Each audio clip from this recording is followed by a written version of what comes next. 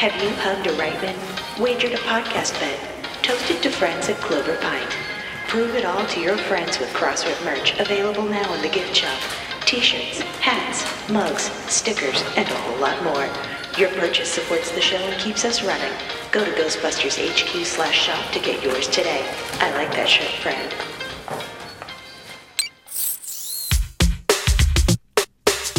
This week on the program, we are so pleased to have Kevin Lim, the award-winning morning radio personality from Vancouver, Kiss Radio. You know him from 104.9. He is here to talk some Ghostbusters with us. We're going to be doing a deep dive into the Ghostbusters soundtracks, the pop music from the soundtracks.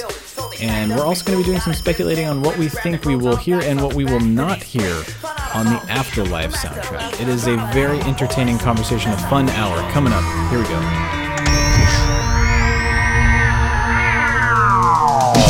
Still Playing with Toys presents the Ghostbusters Interdimensional Crossrip, the biggest podcast since 1909. So great. News, interviews, and commentary on everything Ghostbusters. Are you the key master? Here are your hosts, Troy Benjamin and Chris Stewart. You know, it's just occurred to me we really haven't had a completely successful test of this equipment. Oh, we have fun. Woo! Hey there, everyone. A very special treat for you all this week. You saw him in a clever ploy to get goods from Ghost Corps out to our fans in our 300th episode. Kevin was so kind to do our trivia question on video, and it was a lot of fun to have him. And when we did that, we were like, why hasn't Kevin been on this show? He is a radio professional. Why are we not inviting the radio professional onto the show? So joining us from Vancouver is Mr. Kevin Lim. Kevin, how are you? Troy, Chris, it's so good to see you. Good to be on the show. I told this to Chris when you invited me. I said it was a complete honor, but I don't consider myself like a huge expert when it comes to Ghostbusters music, but I'm definitely a huge fan. So, I won't be the one to be able to contribute things like, the rare remix from Germany that you can only find in one online store that may or may not be a scam. No, we're not going to get anywhere near that kind of level of detail. No. Great. Yeah, that's quite all right. I mean, I think part of this was just because. So we have talked probably off and on now for how long? Years. 6, 7, 8, 9, 10 years at least. So I wanted to have you on the show selfishly just to get to know you a little bit better. And for all of our listeners out there who don't get the opportunity to listen to you on the morning radio show every morning, to kind of familiarize themselves with you. And then like you said, we're going to get into a discussion here about Ghostbusters music, the pop tracks that are on the 3 existing films, and we're going to speculate a little bit about Ghostbusters Afterlife, which is going to be fun. But first, Kevin, tell us about you. Tell us about yourself. Where are you from, and what do you do for a living, and when did you become a Ghostbusters fan? Those are the hard-hitting questions. Kiss Radio 104.9. So weird. I'm usually the one always doing like all the interviews myself, so being on the other end is a bit surreal. I grew up in Vancouver, British Columbia, or a little suburb called Port Coquitlam. Chris, I can probably see you a little bit from the window. Actually, we've hung out a few times outside of the old Ghostbusters realm. And I've been a fan my entire life. So I do the morning show on 104.9 Kiss Radio in Vancouver. So if you live in Canada, we've got a Kiss Radio app. You can stream us anywhere around the world at kissradio.ca. So I do the morning show from 5 a.m. till 10 a.m. And one thing that I'm known for on the show is my absolute love for Ghostbusters. I know, I get teased by my co-hosts a lot about how much I love Ghostbusters. How could she tease you? But I tell you though, I love, last time the 3 of us hung out was at FanFest, and I gotta say, that was one of the greatest experiences as a Ghostbusters fan, because it actually felt like I was amongst my people, people who understood the nerdy fandom of Ghostbusters. And so, I've been doing radio for about 15 years, and, I just fell in love with it. It's just a blast. And, there's not a lot of jobs that are easy to wake up at 4 a.m. in the morning for. This is kind of one of them. And especially when you have a young one, too. Having a newborn and having a morning show that you've got to get up super early, how do you do it, man? Tell me your secret. I discovered something called coffee. Yeah. Later in life, like it was a couple years into my radio career doing mornings, and I discovered coffee, and it has helped tremendously. See, I got a 10-month-old daughter, and I've got a 6-year-old boy named Bennett. So, and still can somehow manage to wake up that early and do the show. I didn't say it was any good. I mean, you're just kind of inferring that. And Kevin has fallen asleep on the air once again. Kevin, wake up. Every day I aim for a 4 out of 10. That's what I like to say. 4 out of 10. Anything beyond that is a nice surprise. Your commute is early, but quick. That's what I. You and I have a very similar length of commute. It's just mine is stuck behind a whole bunch of cars, yelling at them the entire way. Right. Like it feels a lot like you have the Batman highway right into town at the wee hours of the morning. And I, too, come out of a bush, just like the old, Adam West Batman. That brings up, I mean, this is not related to anything that we will Speaking be of talking bushes. about, but have you been having to broadcast from home during COVID? Can you go into the studio, or has that not been a thing for you all? Yeah, so we're like the only people really in the studios right now, like the on-air staff, because everybody else has been working from home to sort of limit the amount of people in the building. Right. I have done a couple home broadcasts, like when, as you know, Troy and Chris, like when you've got little ones in school and they get sick, it means that everybody has to be sort of on the COVID protocol, get tested and all that. So Right. I have done a couple home broadcasts, and I far prefer being behind the board like I normally am in the morning. But I mean, technology has come so far. I mean, look at us right now, like in 3 different cities, and like you can do a lot right now virtually, which is pretty amazing. But it's also different than being in the booth, with your producer on the other side of the glass. And Right. Just like it's a different thing. I feel the same way. Like I love working from home, and I love being with my family and being able to stay home with my daughter all day, every day. But there's also just like, I love going into the studio. I love driving onto the studio a lot and seeing what's going on that soundstage and what they're loading in, what they're loading out. And it's like, it's different. Yeah. So I hear you. Well, it's great to have a actual radio person. So now we're going to have, we're going to grill you for questions as to what we're doing wrong with our show. And maybe you can help fix us now that we're like 303 episodes in. We feel like it's time to maybe like not stink. So no, I'm just kidding. No, I definitely want to talk to you about music, because isn't that what Michael Tanaka's for, by the way, to sort of just point out the things? I'm not needed for that, right? I think he loves it. I think he loves to send those emails at 1:00 in the morning. There's a part of him that enjoys that. Yeah. But yeah, so the music, I mean, it's an integral part of Ghostbusters, from that original soundtrack, obviously from the Ghostbusters theme song by Ray Parker Jr. Like, when you think about Ghostbusters, there has to be at least 1 or 2 songs that pop into your head, the earworms that will not go away 35, 40 years later. What was your experience, because I'm assuming you saw Ghostbusters as a kid. What was your experience with the soundtrack? When did you decide to like purchase the soundtrack and start listening to it? Do you remember? So I remember, so for me, like many Ghostbusters fans, Ghostbusters 2 was actually the one that solidified my love for the franchise. And I remember vividly being in my childhood bedroom, and I didn't have the soundtrack at the time, but I had a poster on my wall, and it wasn't even like a legit poster. It was like a photocopy, like a color photocopy that my dad brought home one day, because he was a photocopier technician before he retired, and it was of the Ghostbusters 2 poster, and I would look at it, and I would have this incredible visceral memory of hearing the song On Our Own from Bobby Brown playing as I looked at the poster, but I never, like, the internet wasn't around at the time, so I didn't know what song that was. I didn't know any of the lyrics beyond some of the melodies. And so finally, when I got the cassette tape, which I wore out, right, in my Walkman and my cassette player, I just felt that was like my soundtrack from when I was a kid.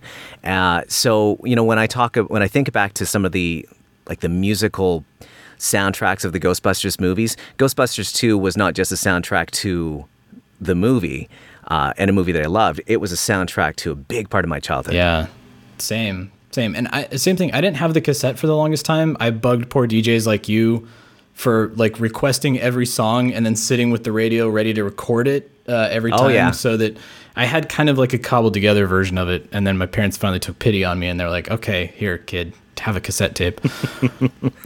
But yeah, that's funny because I feel like your story, and I feel the same way too. It was like that summer of 89 going into 90 was all about the Ghostbusters 2 soundtrack. Like that was just, it became, and I actually came to Los Angeles to be with my grandparents when that cassette was finally in my hands, and I played it on my Talkboy, which I got for my birthday that year too. And it was just you such had a weird, Talkboy? Yeah, man, like jamming to the Ghostbusters 2 soundtrack on my Talkboy while my grandma took me to Disneyland. That's the summer memory I have. I guess that would have been 91, so it was shortly after Ghostbusters 2 came out. But yeah. Chris, what about you? When did you get the soundtrack to? Was it the first film? Was probably the first soundtrack you had? It was the first one. Yeah, I got it on cassette. That's pretty much all I had back then was the cassette. No, you know what though? I think mostly it actually came later. I remember seeing the movie and I didn't really. And Ghostbusters, like Ray Parker Jr.'s Ghostbusters, was everywhere on the radio. You didn't really have to like go buy your own copy. It was just kind of everywhere. Just flip on the radio and hear it. And I know I have a cassette in my collection over there, but I don't think I bought it until like a little while later. Weirdly, I remember. Well, I was 11. What was I listening to at 11? I remember Michael Jackson's Thriller album was big at roughly the same time. At least it chronologically in my own personal headspace there. Yeah, it was a cassette, but like I said, I think I was way more into music. Well, let's put it this way. By the time Ghostbusters 2 came around, I had already discovered the section of the public library in Calgary that nobody else was using, where some librarian was bringing in like Houdini and all the early hip hop albums were all in the tape section that you could like rent out of the library. That's awesome. And nobody else was taking them out. Man, our library was nothing but classical music and spoken word audio. Oh no, I have mixtapes around somewhere that contain bits and pieces taken off of those library cassettes. Don't tell the recording industry. But yeah, by the time Ghostbusters 2 came out, I was all over, any bit of dance, early electronica, hip hop, all that I could get my hands on. So the Ghostbusters 2 soundtrack was squarely in that wheelhouse. Right. That whole first side is nothing but R&B and hip hop. So yeah, and wasn't that great? Like it was such a great. Every Ghostbusters movie is sort of a reflection of its time. Right, and what's popular at the time, and I mean, when you talk about the late '80s R&B and the New Jack, the Run DMC, and then Elton John, it's it was just a solid album, even if you didn't love Ghostbusters, right? It was super solid, and it was built weirdly enough around Bobby Brown. 2 tracks. His old R&B group is on there. Like they dominate the first side. Yeah. And the cover of the Ray Parker Jr. by Run DMC is side 2. Like that whole soundtrack is like heavily built on the shoulders of Bobby Brown. And that's the stuff I remember most. Because the other thing is around 89, we lived squarely in the realm of singles. And the early oncoming of CD singles. So that's what I remember, like specifically seeking out. Like I have still somewheres my On Our Own little cardboard sleeve cassette single for that. Yeah, it's weird. Like Ghostbusters. Nope, there it is. Sorry, the memory just popped in. I had the vinyl for the first one. I remember buying the vinyl for the first one. We did not have a record player at our house, but my best friend's family, they had a turntable, and I took it over there.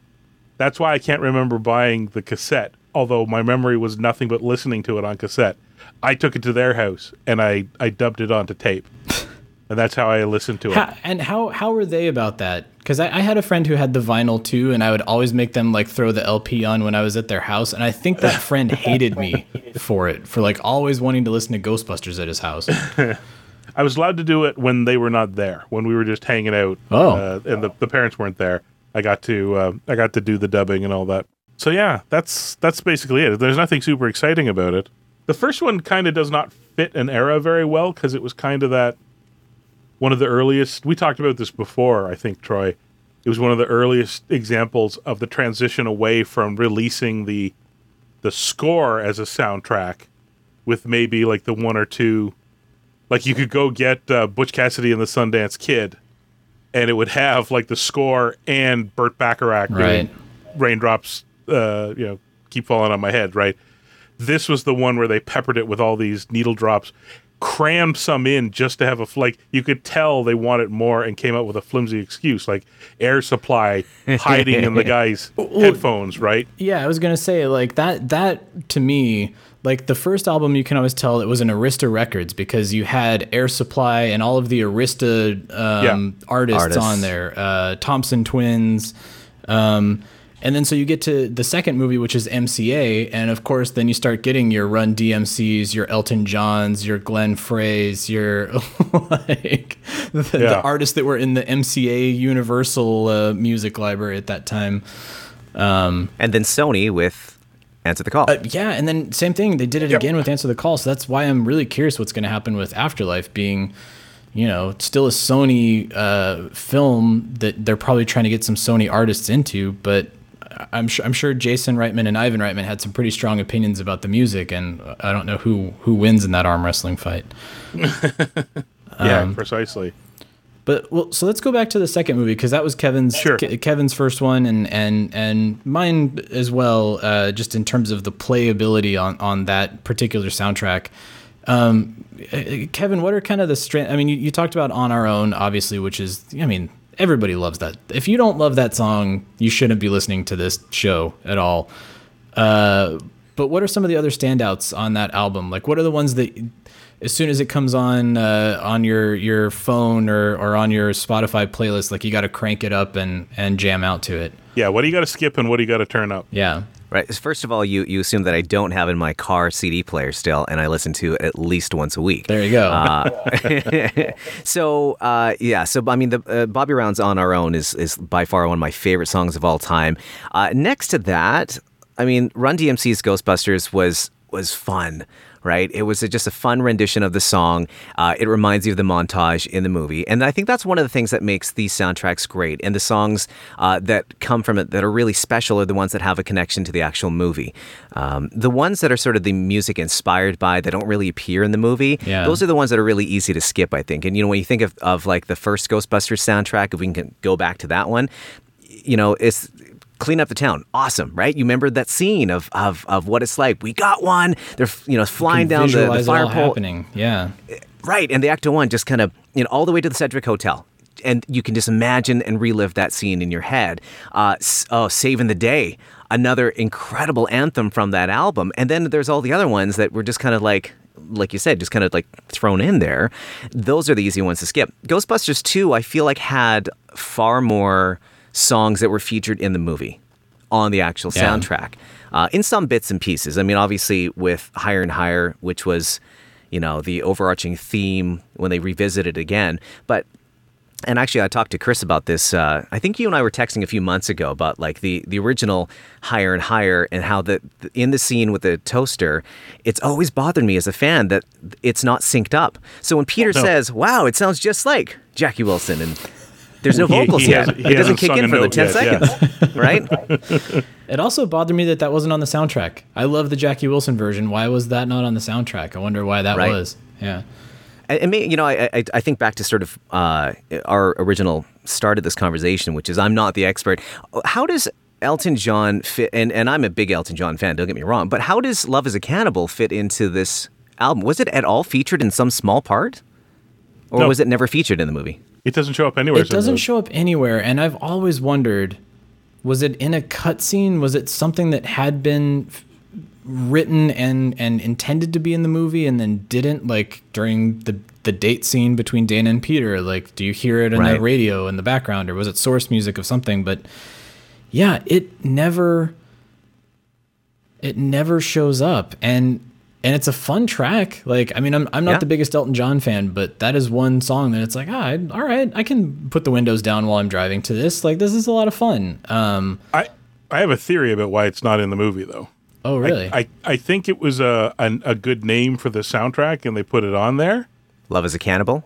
Yeah, but that title does not fit. Like, the thing about Ghostbusters 2 as an album is a lot of the songs fit nicely with like Flip City when they play it when the city's going nuts, right? Everybody perfect, right? That first side, New Edition's track is not Supernatural made specifically for the movie, but it's called Supernatural, right? Yeah. The two Bobby Browns were written specifically for the movie. He mentions the Ghostbusters and Vigo in one, if not both of them. I know he mentions Ghostbusters in both of them, but what else? Oh, The Dougie Promised Fresh. Land.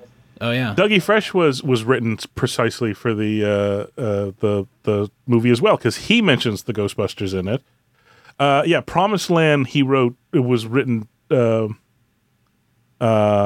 his album, but Promised Land doesn't quite fit either. one was written for and was intended to be in another movie. I think Promised Land was intended to be in another movie, and they kind of said, "Oh, sorry, JT, we'll put you in Ghostbusters so that you still get those sales."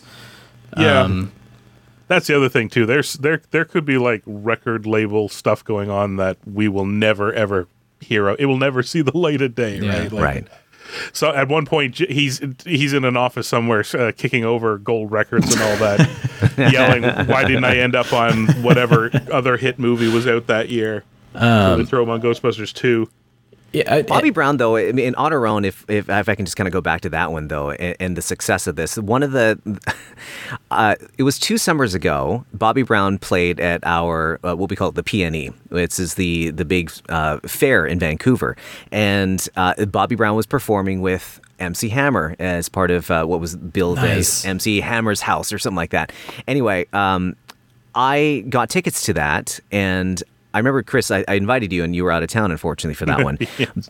And I said, if Bobby Brown does On Our Own, right, one of my favorite anthems, one of my favorite songs of all time, right, this is the soundtrack to my childhood, I will freak out.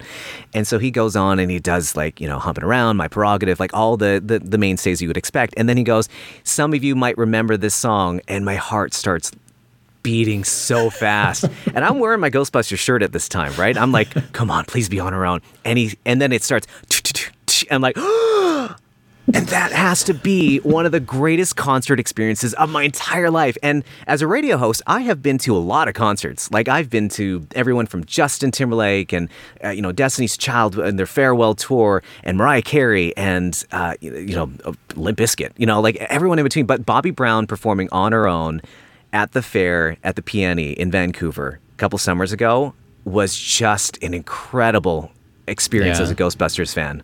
Well, and because I didn't think he performed it. I was going to say, particularly because I think he kind of had a chip on his shoulder the same way that Run DMC had a chip on their shoulder about the Ghostbusters theme. Like, they refused to perform it live, and they refused to have it released again on like their greatest hits album. And I think Bobby Brown had the same thing. It was like, I did that for the paycheck and for '89. Like, I don't want to revisit that. That's not part of my catalog. And much like Bill Murray coming around to Ghostbusters, it seems like maybe Bobby Brown did too. He's like, oh, people actually love that song. I should perform that song. Give the people what they want. And he did. I have a shout out to Paul Rudolph. I found he's got a note on Spook Central about Love is a Cannibal. I was trying to find that. I swear, I was like, I'm going to Spook Central because I bet Paul has something about Absolutely. it. So What'd you learn? From an August 28, 1989 Newsweek article, so barely after the movie's been out for only a few weeks, they had an article, How to Sell a Soundtrack, First Ignore the Movie. Music supervisor Pete Afterman and director Ivan Reitman decided that most of the soundtrack music didn't fit, but by then the record company had made promises to the artists. Looking back, we probably shouldn't have had a soundtrack, says Afterman. Wow. But the producer and record company wanted the added promotion of what they thought would be the summer's mega hits. And they were right, because at least Bobby Brown was huge that year. So yeah, and he also notes here that Elton John wrote it specifically for the movie. Not a good fit, but he wrote it for the movie. Really? Okay. Yeah, and is played in the closing credits. So you do hear it if you stick around during the credits. So That's weird. That's so funny because that's the opposite of what happened in the original film, where Elmer Bernstein had written all of the score and Ivan cut that out and added in the pop tracks, and Elmer Bernstein was really upset by it. So on the second movie, they decided the pop tracks weren't working and they put the score in or something. That's funny. But we're finally going to get that score later this summer, the Randy Edelman score, which is just, again, as a Ghostbusters 2 fanatic, that's like the holy grail. I mean, I think there's a YouTube video that I will pull up once in a while that just has the vocal tracks removed, like all the audio tracks removed from the movie, and you just hear the background. But like for that to finally be released as a score, I mean, that's going to be awesome. Yeah, that's... Dan Amrich was on the show for the 300th episode and said that there wasn't anything memorable about the Ghostbusters 2 soundtrack. And if you go back and watch the video on our YouTube channel, you can see my face go, what? What do you mean there wasn't anything memorable? Ghostbusters 2 has so many. But yeah, I'm right there with you. I'm excited about that. So I would have hung up on him. Yeah, no, sorry, Dan. Are there any that you skip on the Ghostbusters 2 soundtrack? Because I do find myself, I'll skip the Promised Land because that you have to be in the right mood for that one. That's kind of a depressing song. I feel like, is it Supernatural of the Promised Land that has a really slow start? That's really quiet and it's about like 10, Promised 15 Land. seconds. Promised Land has that, Yeah. like, It's the got like wind Yeah. and the rising synthesizer xylophone type sounds. Yeah, it's very... Yeah, that's an easy one to skip if you're not really in the mood. What else? What else is sort of a skip in there? Yeah, everything else in that album, again, because it was such a formative album for my childhood growing up. I loved front to back because again on cassettes it's not as easy to skip. Like you actually had to go and fast forward, and then you'd often go too far and then you have to rewind it back to the beginning to find the right, so you listen to it through and through, like front to back, both sides in order, rather than skipping around as easily. Whereas now with streaming and CDs, right, it's so much easier to bounce Jump around. tracks. Yeah. Right. Yeah. I can imagine if I was a fan of like the original Ghostbusters soundtrack, how frustrating it would have been to fast forward in cassette, Mick Smiley, to get to the second half of the song that you recognize, right? Because when magic happens and you start listening, like, what song is this? This is not, and then, it's deep into the song that you finally, okay. Stupid kid truth. As a kid with my cassette tape, I thought they put the wrong song on the album. I thought that it was some sort of like an engineering or a mastering mistake. Like, this is not the song from the movie. They goofed. Right. And didn't, because I would always fast forward through it because I'm like, I don't know what this song is, until one time, like you were saying, I stopped it a little too soon and heard that. I was like, oh, that's what this is. What? Right. Is there a second song on here? What's going on? Yeah. It even still throws off like my daughter when she's got the CD that she puts in her Walkman, her Discman. And she sits and she fast forwards because she doesn't like that part at the beginning because it's not in the movie. She doesn't like the part that's not in the movie. How old's your daughter, by the way? She's 3. And she's already very particular where she fast forwards through things that aren't in the movie. So I'm really worried. I've got an OCD geek like myself on my hands. But I'm gonna veer off a tiny bit with the soundtrack talk for a second. As dads. How much are you, I mean, and again, we're obviously very big ghost heads. I mean, you guys have had a podcast for over 300 episodes. How much does it like resonate in you that you want to see the same kind of love with your kids and Ghostbusters when, obviously it's a different world and maybe they have different interests or whatever. Like obviously, for me in particular, I remember I was waiting so long to share that with my son until he became old enough to watch, the non-scary bits and then, eventually the whole movie. Is it the same in your family? I feel like, we didn't really force it on Hazel. Like I didn't want her to feel like it was, Dad's making me watch this thing that he loves and you will like this, and if you don't like this, you're not my daughter. So I've been really careful about that, but she's been so actively interested in it that she'll ask to watch them. She'll ask to watch Real Ghostbusters on Saturday mornings, which just gives me, my heart grows 3 sizes every time she asks that.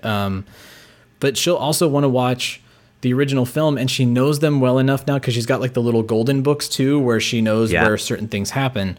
So she will tell me to skip parts. She's like, "Oh, the Terror Dog's coming up. Can you skip this part, Daddy?" Like she will tell me what she's comfortable in watching, which it makes it really easy to parent. Like it's easy mode parenting where they're like, "Oh, this is too scary for me. You skip it." Like, "Oh, great. Right. I don't have to think about that. Fantastic."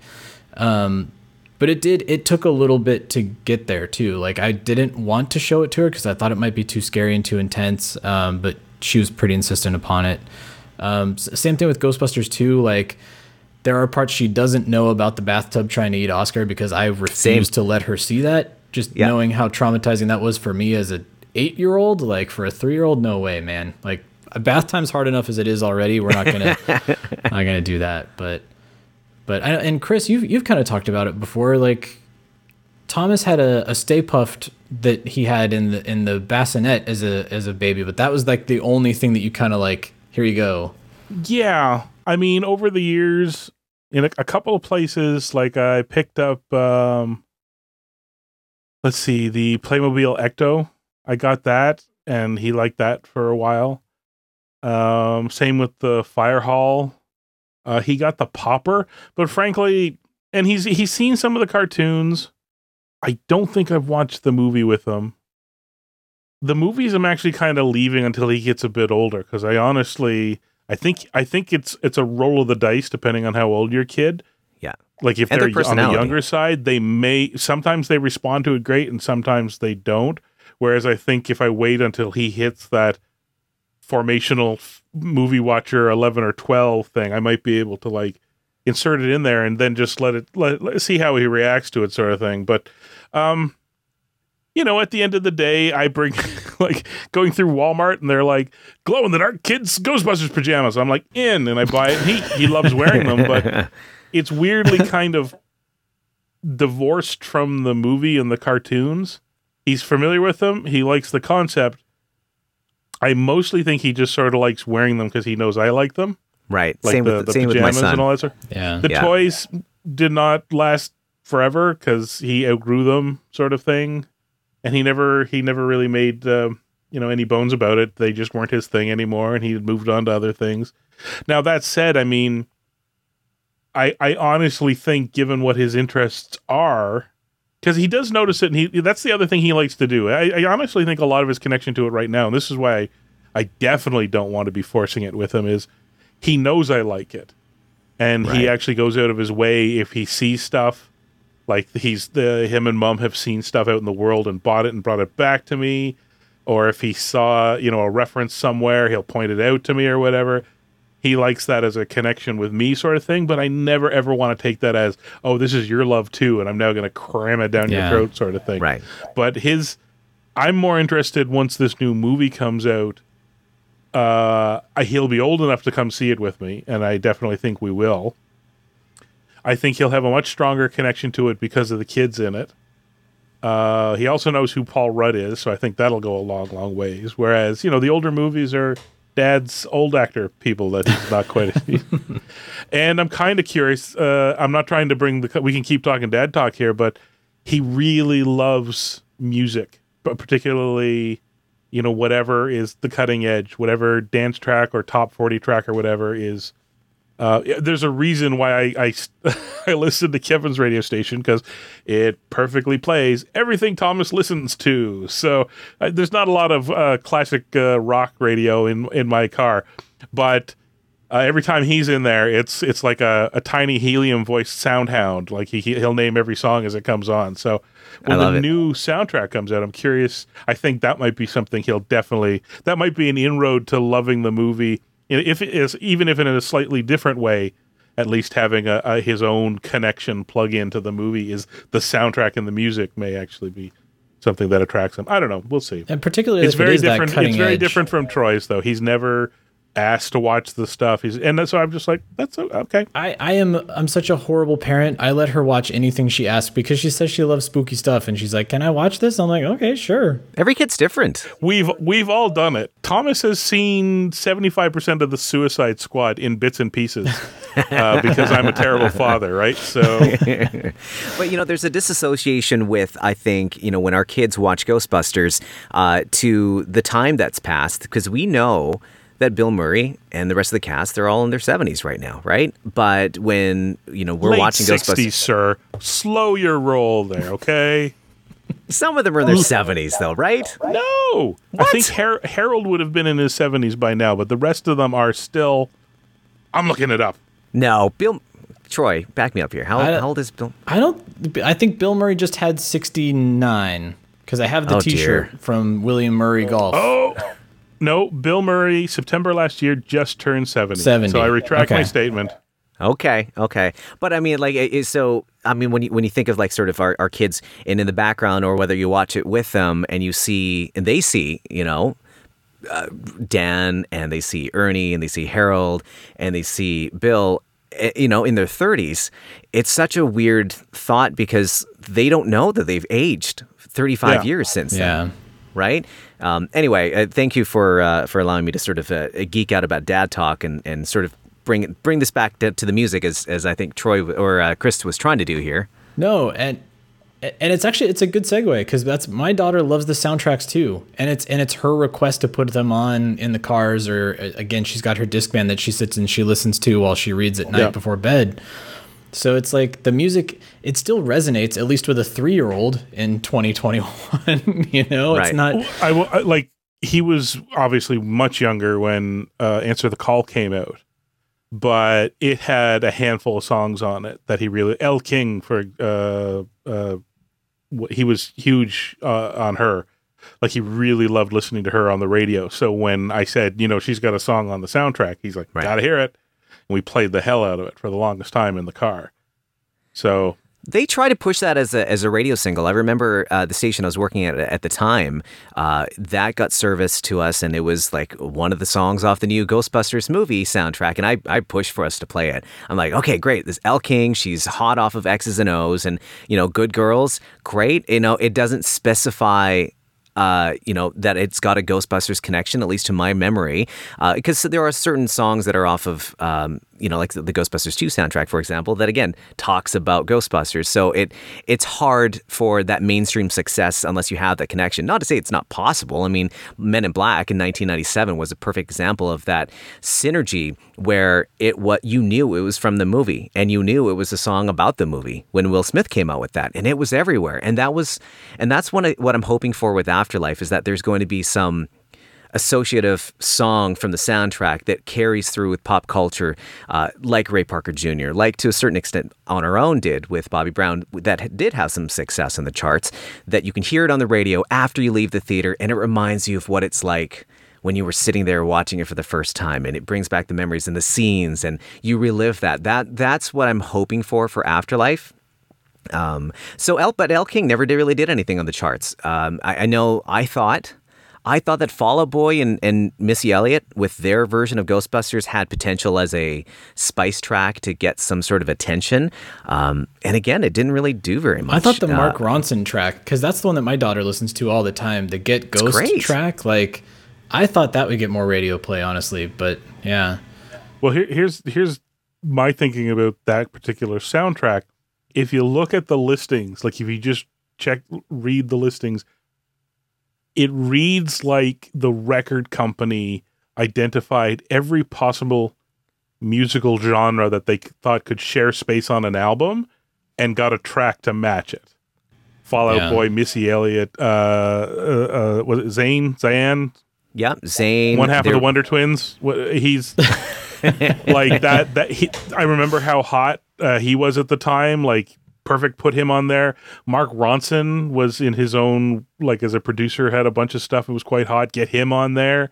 like El King, all of them. Like it seemed like everybody was just some niche of the 18 to 35-year-old market that they thought they could appeal to and get a song made for. There was that, is it the, oh shoot, I'm being the old man right now. What's the name of the band that's on Answer the Call? Is it... 5 Seconds of Summer? Yes, thank you. 5 Seconds of Summer.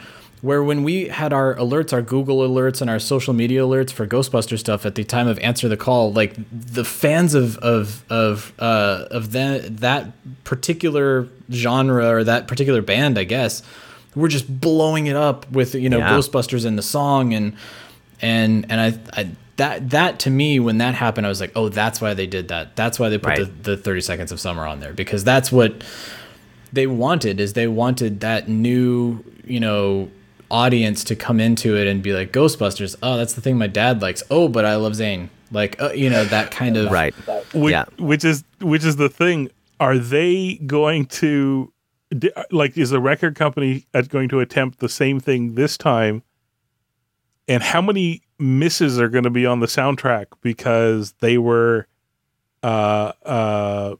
picking from a roster that has now completely changed in terms of where they are in their career or popularity, or right? Like, is there going to be any mega hits because they tapped somebody who was just sort of on the rise then and who is now completely blowing up, right? But they may, I could also see the Reitmans saying like 5 Seconds of Summer, yeah, they're real hot right now, but are they going to be in a couple months? Like, I could see them having that argument with the music label saying like, okay, if you want to put this in my movie, prove it to me that it's going to have the impact that you say it's going to. But and then, like I said, that brings it all around to, even if they win that argument with them, was it only for that window a year ago, and it's now completely lost, right? Like, Top 40, man, it has such a huge. The big artists that can sustain like this momentum, they're not a lot of them. You think of like Ariana Grande and Taylor Swift and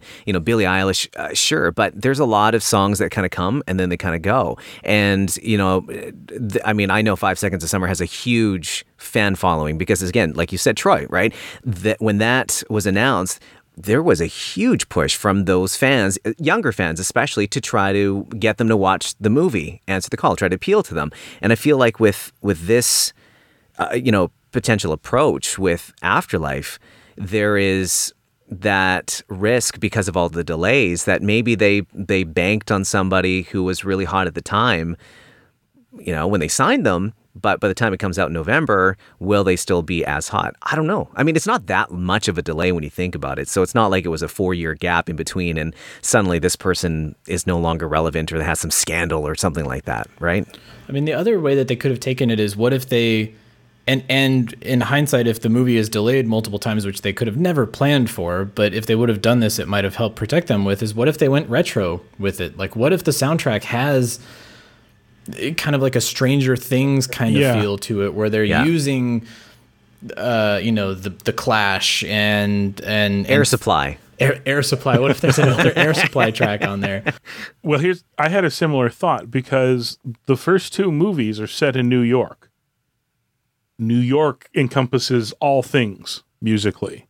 So you can make any soundtrack with a little bit of this and a little bit of that, fits fine. Same with the Answer the Call too, right? Technically was New York by way of Boston, right? This is small town America now in this new movie. So is it, it's like, I don't know then that they would take modern artists that match that environment and expect that the soundtrack will go well. At the same time, though, I don't know how much you can load it with, like, say, a little Nas X may not fit. Although, it is a bunch of teenagers hanging out. It could. But like I said, I like your guys' idea. Maybe they just decide they'll pull a Quentin Tarantino. They'll just curate stuff that they like and fits the movie the way they want people to experience the movie, with like some needle drops in it, sort of thing. So, or what if it's artists like Chromeo, or people that are new and recent, but have kind of a retro sound, kind of like have a new wave 80s sound, maybe.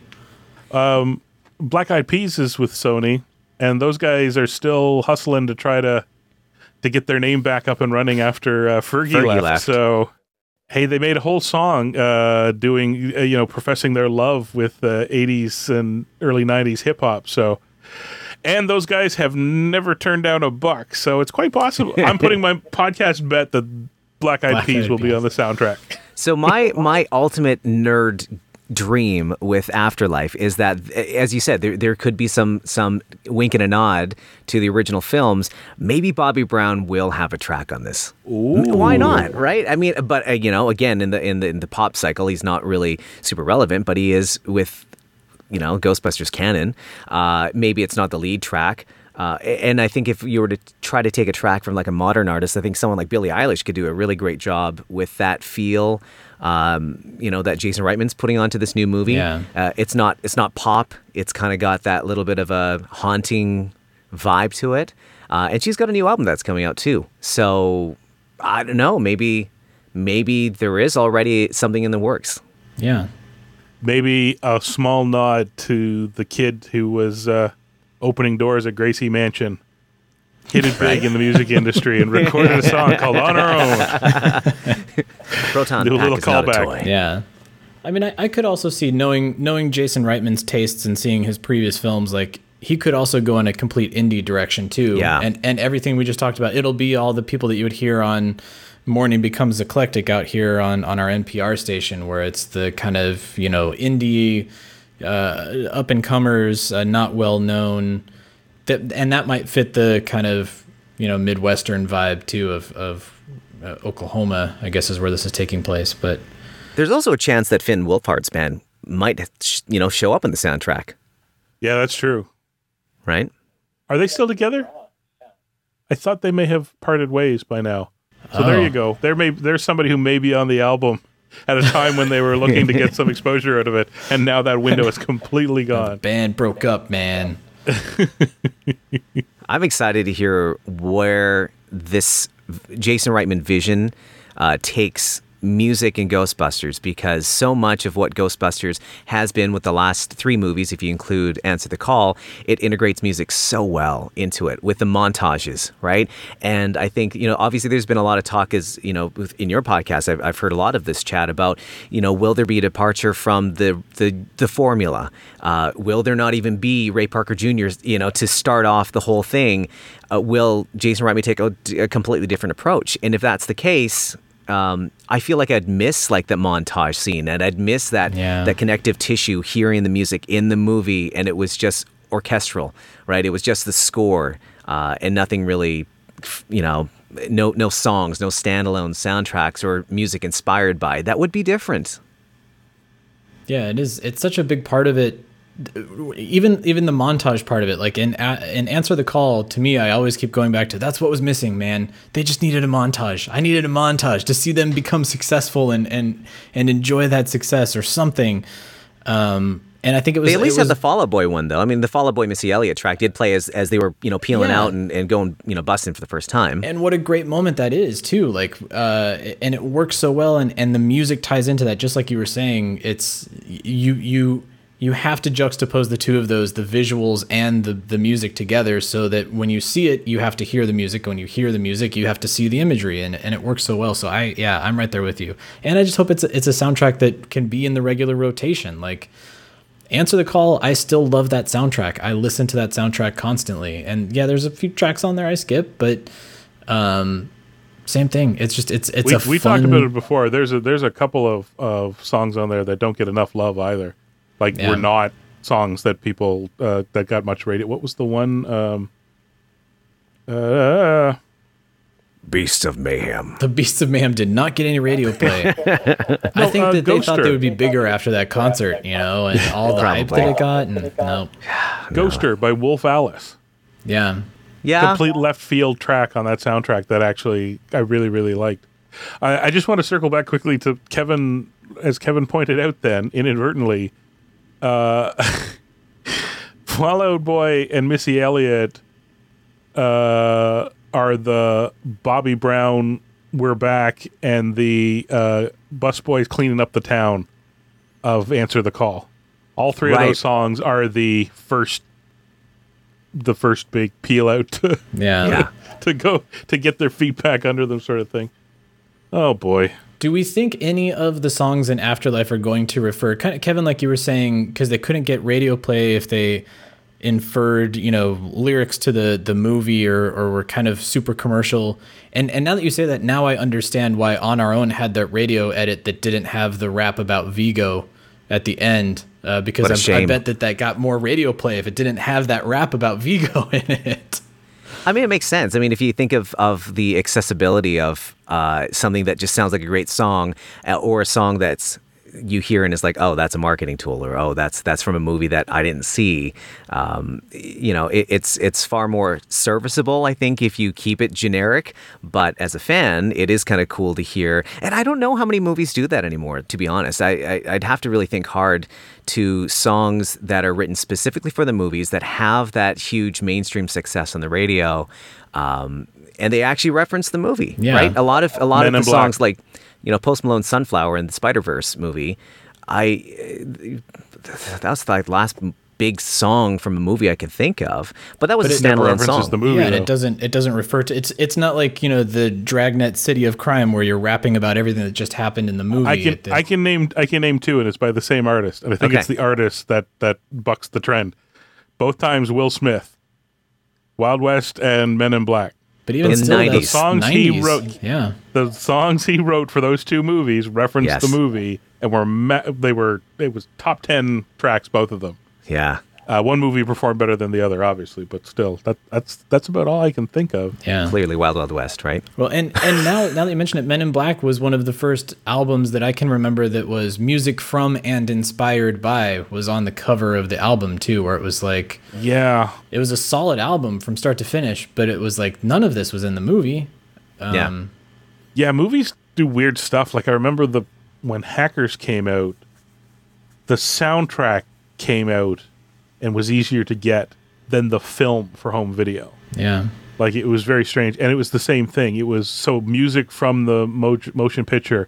The second one was music inspired by, and then they did at least one or two more. Like they used the movie Hackers as a compilation album brand for dance and electronica and techno tracks and all that weren't exactly a mainstream in North America at the time. So let's get Ghostbusters to that point. Let's make Ghostbusters a brand so that we just have Ghostbusters themed music that... Right? Yeah.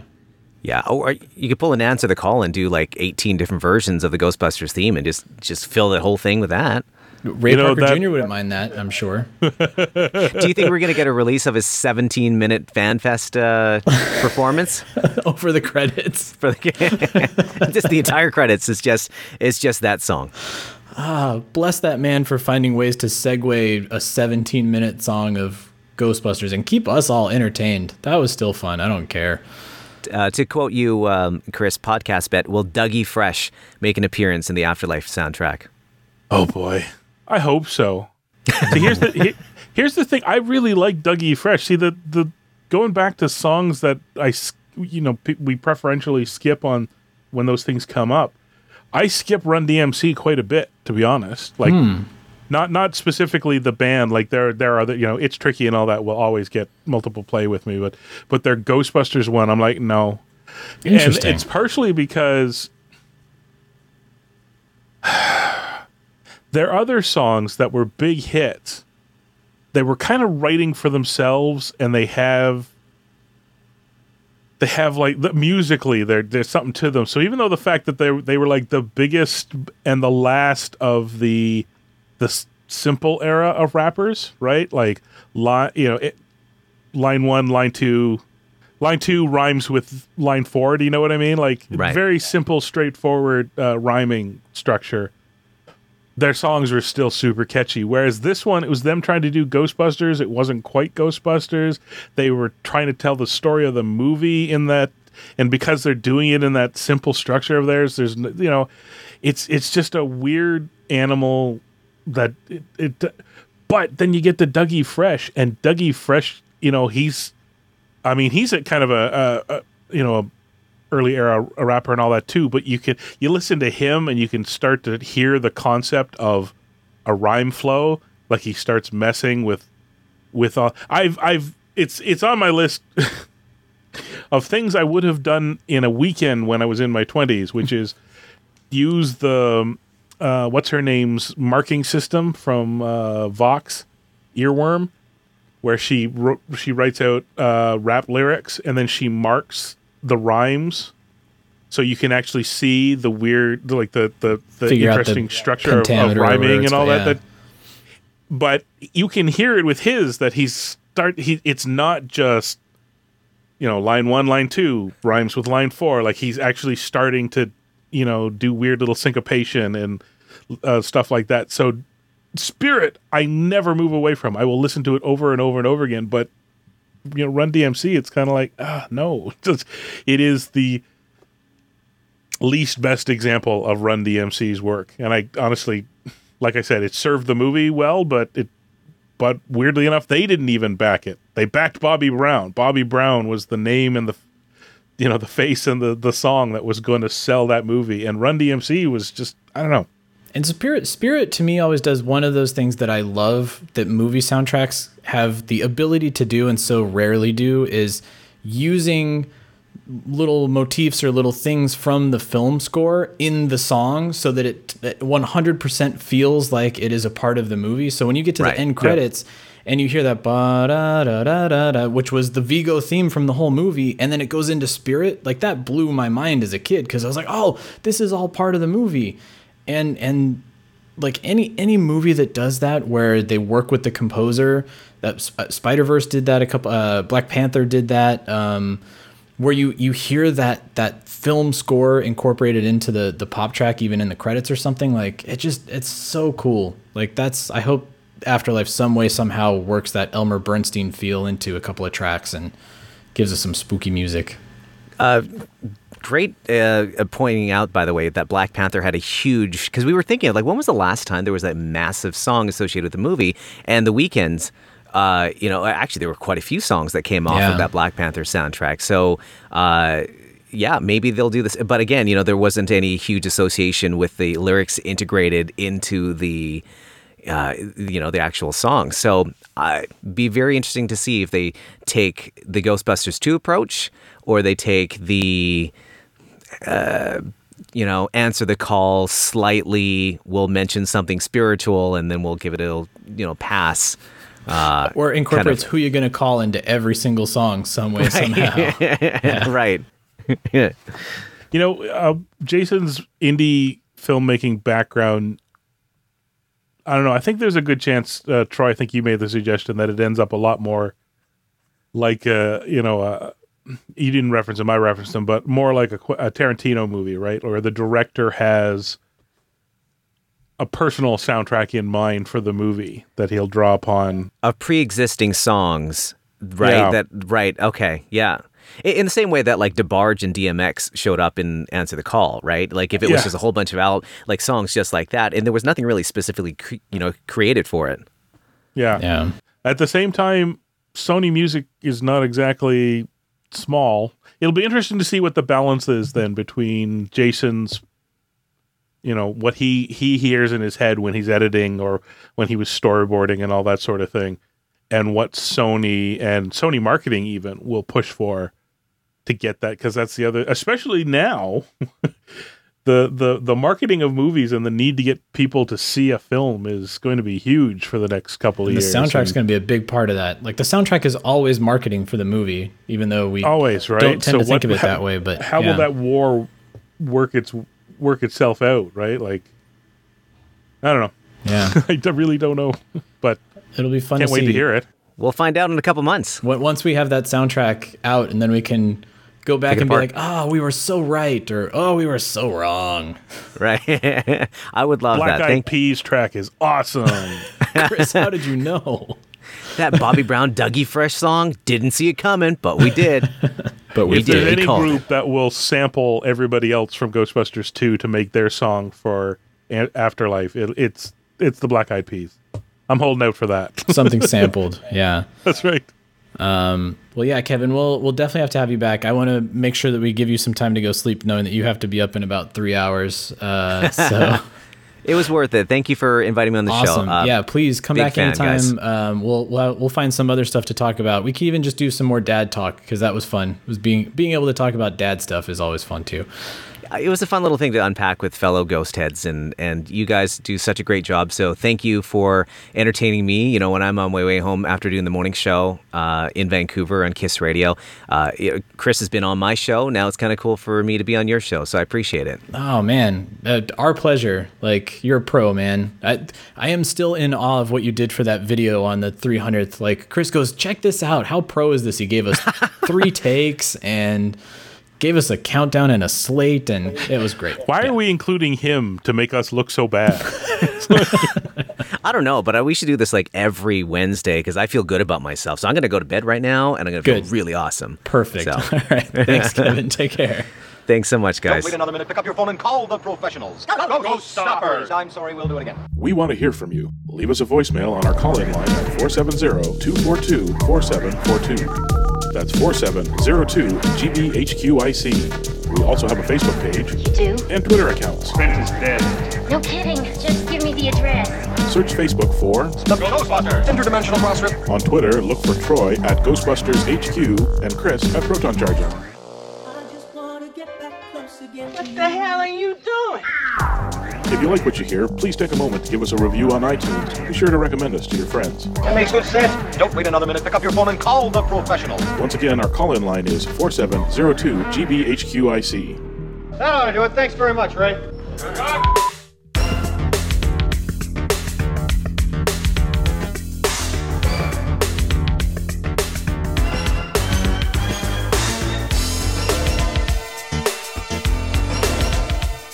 And now that I'm thinking about it, I should have had Kevin do an outro here, knowing how much that Bobby Brown's On Our Own means to him, and that this song has always consistently played at the end of all of our episodes. I am a terrible producer. I should have had the foresight to think about that. But our thanks again to Mr. Kevin Lim. Please check him out, 104.9 Kiss Radio in Vancouver. It's also syndicated across Canada in 5 markets, I think he said. But you can also stream it online. He and Sonia are wonderful co-hosts. Find them on social media because they have a whole lot of fun stuff too. I am certainly jealous of their morning show. I mean, we have a few good ones here in LA, but I mean, come on. If you could listen to Kevin every morning, I'd be into that. Also, Kevin wanted me to make sure that you check out their podcast. They do have a daily podcast. You just have to search for Kevin and Sonia, or search for Kevin up on social media at Kevin Lim on air, and you'll be able to find him and the podcast there. But very fun conversation. Hope you guys all enjoyed it. We also want to hear from you all out there. Tell us, in terms of your skips, your favorite tracks, any of that kind of stuff, hit the voicemail, hit us up on social media. We definitely want to get your feedback on that. And also, what do you want to hear or not hear on the Ghostbusters Afterlife soundtrack? Do you think we hit the nail on the head? Did we figure it out here on the podcast? Were we completely wrong? Which happens very often, and we admit it. It's okay. We will take that with humility and humbly. But let us know what you think about Afterlife, because I am so excited to hear that soundtrack, and I'm hoping that we will be very surprised by what will be on it. And also the score. Like, I just keep coming back to the score, man. I am ready for whatever they've got in store for us. But that's all we've got for this week. Next week, we're going to be doing a Deek Peaks. It's a fun one, so stay tuned for that, and a fun commentary on a animated Ghostbusters episode. I almost said real Ghostbusters, but we got a trick up our sleeves, everybody. And until then, we'll see you all on the other side. Who you gonna call? Thanks for joining the Ghostbusters Interdimensional Crossrip.